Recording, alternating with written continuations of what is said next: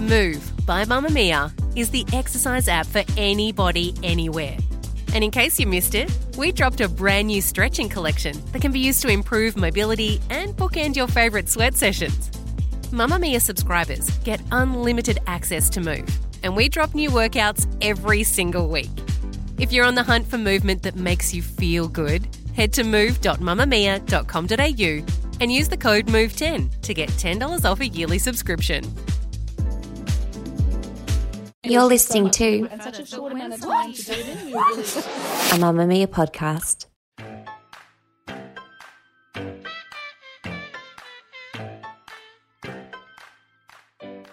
Welcome to This Glorious Mess, Little Kids, Mamamia's wonderful podcast for parents with little ones under the age of 5. My name is Tegan Natoli, and I have We all know how many kids three you've got. kids Hundreds. under 3. Actually, they won't be under 3 anymore soon. Very soon. Yeah, they turn 3 in January and Can't believe 2. we have 3-year-old twins. I know. Fast, I'm man. so old. That went so fast. You Yeah, are quite no, old. screw how old they are. That makes me old. Well, I'm Lee Campbell and I have a 17-month-old, so I'm practically a newborn myself. It's so young. Only joking. It's going way too fast for my liking.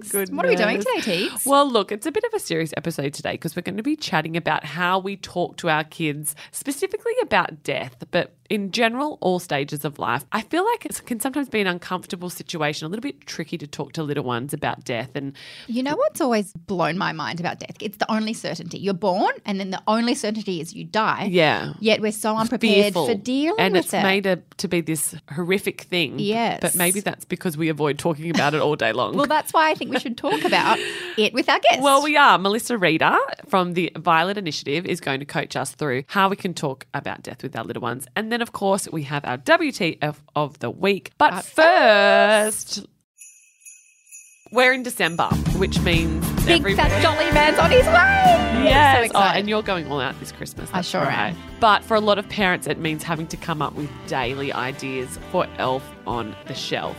Now, look, I'm going to be honest here. I think when the kids were younger, I was like, oh, I can't wait till they're old enough to do Elf on the Shelf. No. And now I'm like, stuff that. I wonder if I can get through one more year of not having to do it because they're Just only don't do nearly it. 3. I'm refusing to do it flat out. So So, you're what not is even Elf gonna on the Shelf introduce- for parents that don't know? So I don't know. So it's this elf that is always watching. So he's always watching the kids, but he moves around Yeah. overnight. So you've got to find a new spot for the elf. And And they're not allowed to touch him. I don't know Isn't that the the exact rule? You're not rule. allowed to touch Elf on the Shelf. I don't know, We but- should have maybe done some research. the good thing is this year's elf, parents are like getting together and creating this story, is that he has to quarantine. So We'll put the photo up in the show notes. it's quite funny. But 'cause like I Elf on know the it's Shelf. a stressful time for parents. They're like, why have I done this? Whereas I just am not going to do it. I'm just not going to introduce Unless, it. I guess, do your kids go to daycare or school and go, and then come home and say, Mummy, why doesn't Elf on the Shelf visit us? Yeah, like will it become Santa Claus? Because I've got a friend who is like the guy you call when your kid's being naughty, and he's either Santa or the police, and you're like, that's it, I'm calling Santa. And he answers the phone, he's like, hello, it's Santa. Is Alexander being naughty? Or it's the police. And so I just am going to use him when Alexander's really naughty. Hello, it's Elf on the Shelf. Yeah. Oh, yeah, maybe you could call him. Yeah, look, I don't know because I think the main thing is that Elf on the Shelf has become like Book Week and it becomes this competitive Yes. thing with parents. They like just a want to post creative their thing. very cool ideas on And social don't get me media. wrong, I love looking at them, but then I also am like, God, I would never be that good. The lead up to Christmas, particularly, this is a very feminist statement, not always true, but the mental load on mothers and parents, because the women are often catering Christmas Day, getting all the presents, wrapping them. everything. Like the dads just get to rock up to Christmas and go, what did I get, Bobby? And it's like, well, we got Bobby a trampoline, and it's just so frustrating. I remember for the twins' first Christmas, I wanted Jason to put together some little bike Trikey car things. things, yeah, so that they could wake up to it on Christmas morning. And no, he got so flustered and frustrated, like putting IKEA furniture together, that they woke up to one half-assembled car. Thank that God they they both were- had to try and fit in. There were one and not like 4. Exactly. I think he got away Anyway, with it. hey guys, if you haven't started Elf on the Shelf, don't do it. It's a trap. Talking about death is uncomfortable at the best of times, but communicating it to our kids is a whole other hurdle. Melissa Reeder, CEO of the Violet Initiative, has been through this firsthand. Shortly after the birth of her third child, Melissa's husband was diagnosed with renal cancer and passed away only 15 months later. Melissa wishes that her family prepared for her husband's death better, and her work with the Violet Initiative helps to combat this, preparing Australians positively for the last stage of life. So how do we talk to our kids about death and make sure that death is less of a scary dark cloud hanging over our heads and more so a part of the life cycle? We have Melissa here to talk to us about this. Welcome to the show. Can you tell us a little bit about what brought you to the Violet Initiative and what the Violet Initiative does? Well, thanks for having me. It's great to meet you both. It's actually a journey of my own experience, my own life and story that's brought me to the Violet Initiative. Back in 2009, I was, happily married, running a business and raising 3 little kids with my husband, Maro, and quite suddenly he was diagnosed with an aggressive cancer disease, which just caught us totally unawares, totally by surprise, and really rocked our world. And it was a really tough year and a half, for all the obvious reasons, but for a lot of the hidden reasons as well. And one of the hardest things that we found that was no one was able to really help us slow down and make sense of what was happening, which really meant being able to accept what was happening because, his disease was terminal. It was very advanced on diagnosis, so he obviously went through a range of treatments, but he got progressively sicker, and we just kept finding ourselves in a range of clinical rooms and clinical consultations and more treatments, and then kind of the whole alternative therapies option. But nobody had the kind of wisdom to slow us down and help us figure things out. So we really just barreled through, and it was really messy and it was really hard. We did no planning or preparation, and we were really not able to talk about what was happening to him or happening to our family at all. And when I came out of that experience, I just felt like, my goodness, we should have done a better job. It was never going to be an easy experience going through that, but it could have been a lot better than what it was. And How old were your little ones at that stage? my daughter was, I think she was about 6.5 when her dad was diagnosed. He died a year and a half later. And then the boys were just 2 and 4, very young. So very hard to help our family as a whole make sense of that whole situation. And that was really the gap that I started to see in the system, that we just didn't have a way of helping people through that. During that time, were you trying to find that help, or it wasn't until once you were through it, you realised, I didn't talk to my children about this, or I couldn't explain to them what was going on? Could you realise that when you were in the thick of it, or not until you were through it? There were a couple of times where you feel like you're in such a frightening corner that I did reach out for help, but I didn't really get at all what I needed. I either had conversations with people who hadn't been through this, so they didn't quite get it in the same way, or I got, answering machines. And it's so hard when you work up the courage to reach out and you don't get that immediate response. Yeah. So is that what the Violet Initiative does? it does, yeah. So what we've done is build a network of what we call Violet Guides, who have all been through this and have cared for someone. Many of our guides have cared for many, many people, and they support families and caregivers as they go through it with all of those non-clinical, just really human needs to understand and accept what's happening in a very gentle and supported way, and to be able to do the planning and the preparation and to be able to help families talk about it. In your instance, when there was possibly time to prepare the kids, and now with retrospect, you probably have tools that you could have used, what can families do if they do have a terminally ill loved one or family member to prepare these little minds? I think just broadly, it's actually a life stage. This last life stage we don't talk about or recognise, but it is something that everybody who is in a predictable death scenario, which is what you've just described, everyone will go through that, whether they're an elderly, frail person or they're someone with a terminal disease, and it's really hard to accept it. But we need to be able to do that. It's only guarantee, isn't it? Yeah, except when you're in it, it's so much easier to try and pretend that it's not. You're not quite there yet. There's still a story of hope and of people getting better, or at least staying as well as they are today. But that ability to recognise gently that's where things are at, I think allows a lot of change to start to take place. You can be a little braver leaning into some of those conversations with family and with kids, big kids and little kids. I'd imagine it's a fine line with little ones because they're clever. They join the dots. So if you talk about, someone that's passing away or has passed away, and then they think, oh, but that might happen to my mummy. So how do you have that conversation with them and normalise it but not terrify them that everyone's going to pass away, which they are. But, you know, we want it to be less scary, I guess, Not for a everyone. not a fearful thing. Yeah. How do we do that? It balance? always is going to Yeah. be a little bit scary and very sad. I don't think we Yeah. could ever pretend that we can take that away. But the more that we can do earlier with families and with kids, the better their experience will be of that event. So I think just finding ways to open that subject lightly and gently. It's about preparation, you know, and just planting little seeds in little people's minds about, you know, really what is a very normal part of life and in a language that they can understand. It was interesting that you just said that you can't necessarily take away the sadness or the fear No. because it is. And Yeah. so I think if we open that conversation accepting those emotions that do go with it rather than trying to like tread around them, that's a really, really interesting point. So important. And also, you know, as parents, there are some fabulous resources and books around this topic. But at the end of the day, you know your kid the best. You've got to trust your gut and your instinct and give them as much or as little as you think they need. And that will be different for different ages and different characters. Definitely.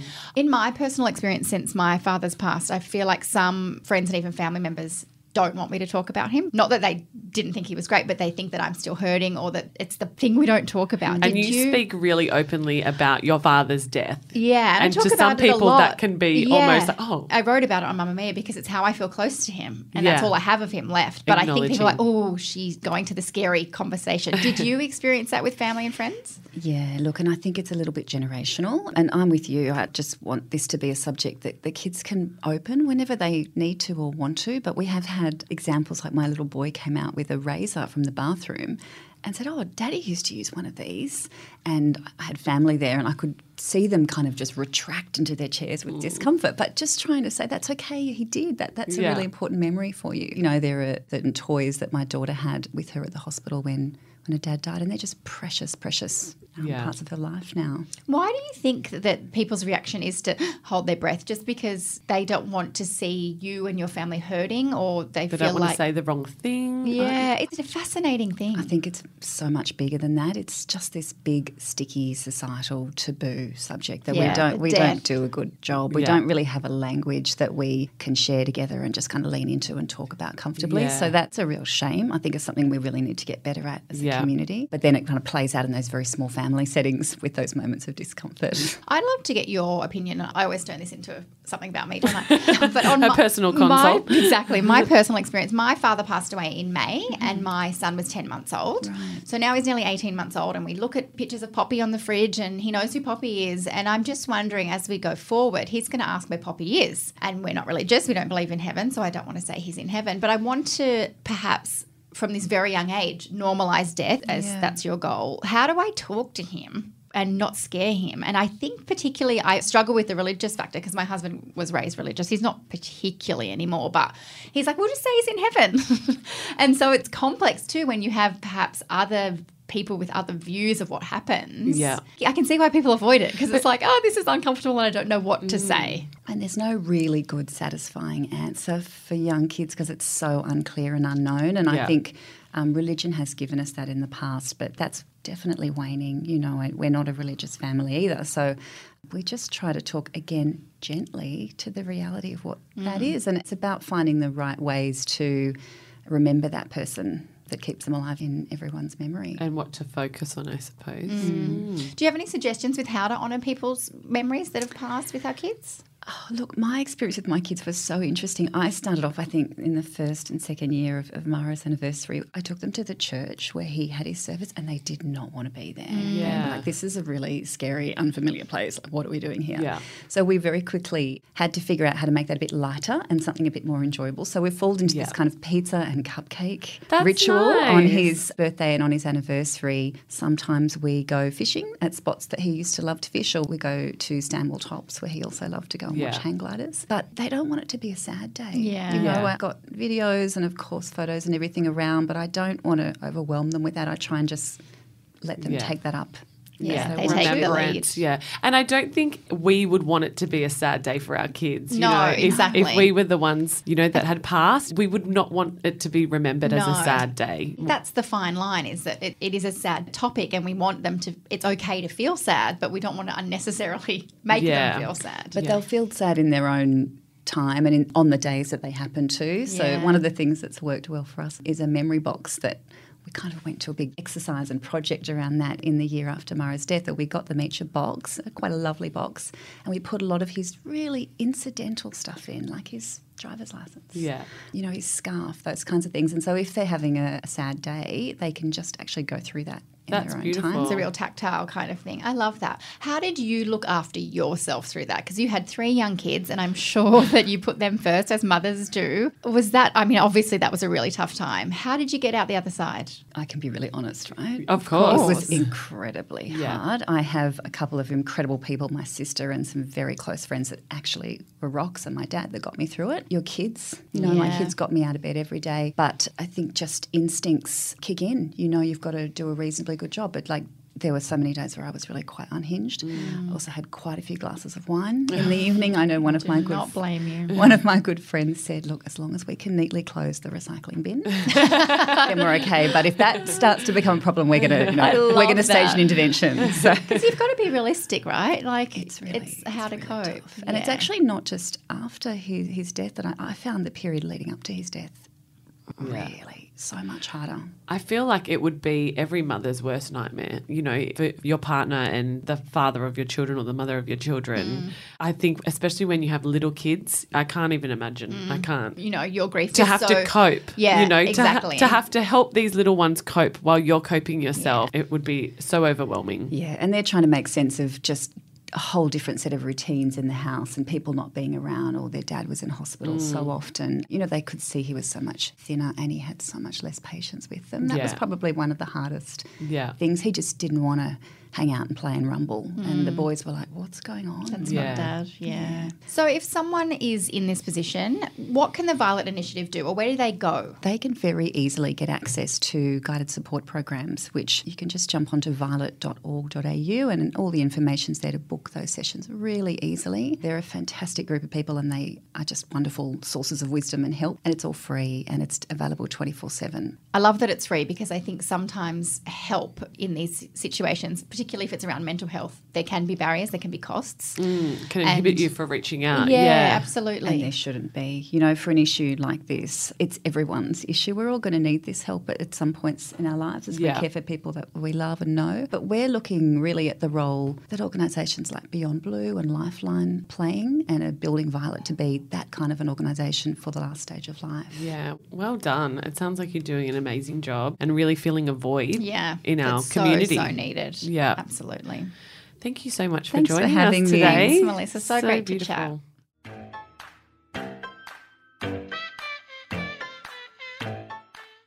What the?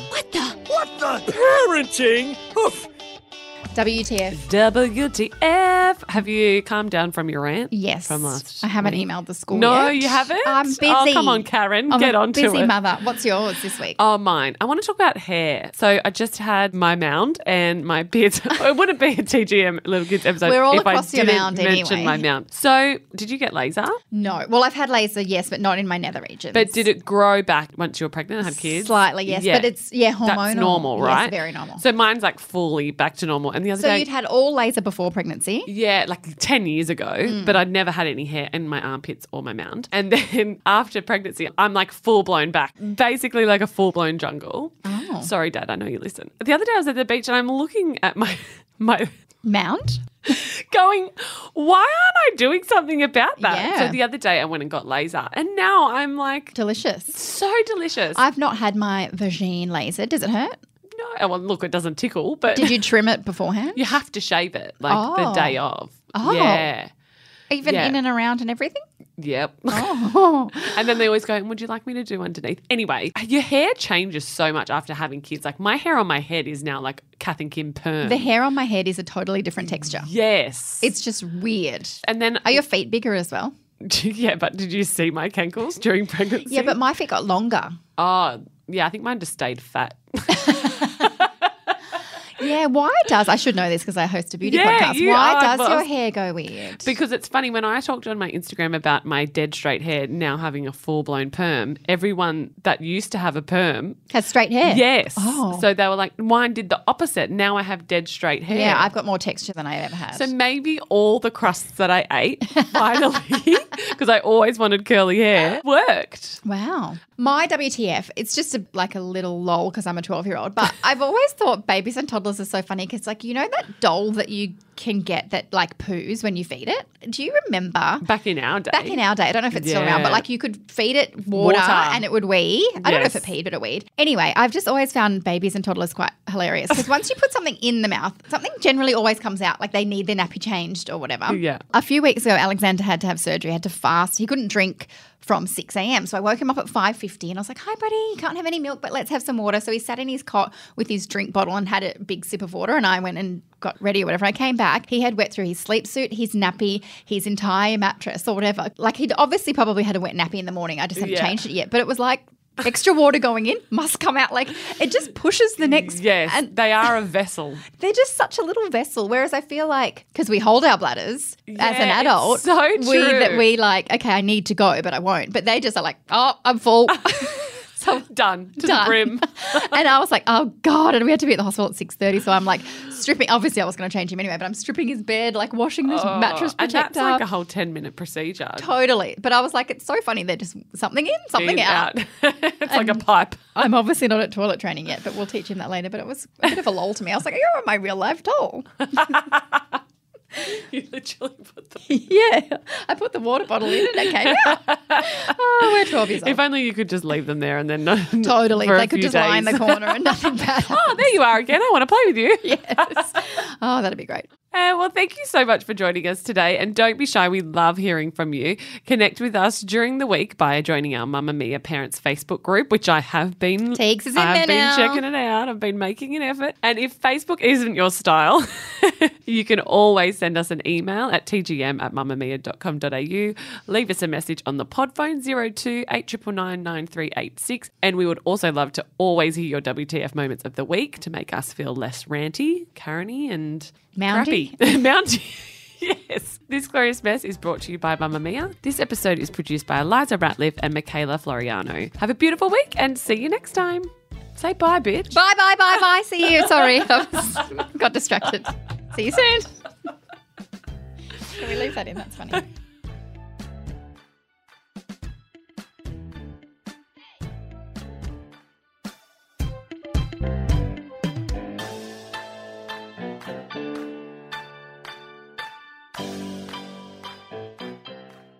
Mamma Mia acknowledges the traditional owners of the land we have recorded this podcast on, the Gadigal people of the Eora Nation. We pay our respects to their elders, past and present, and extend that respect to all Aboriginal and Torres Strait Islander cultures.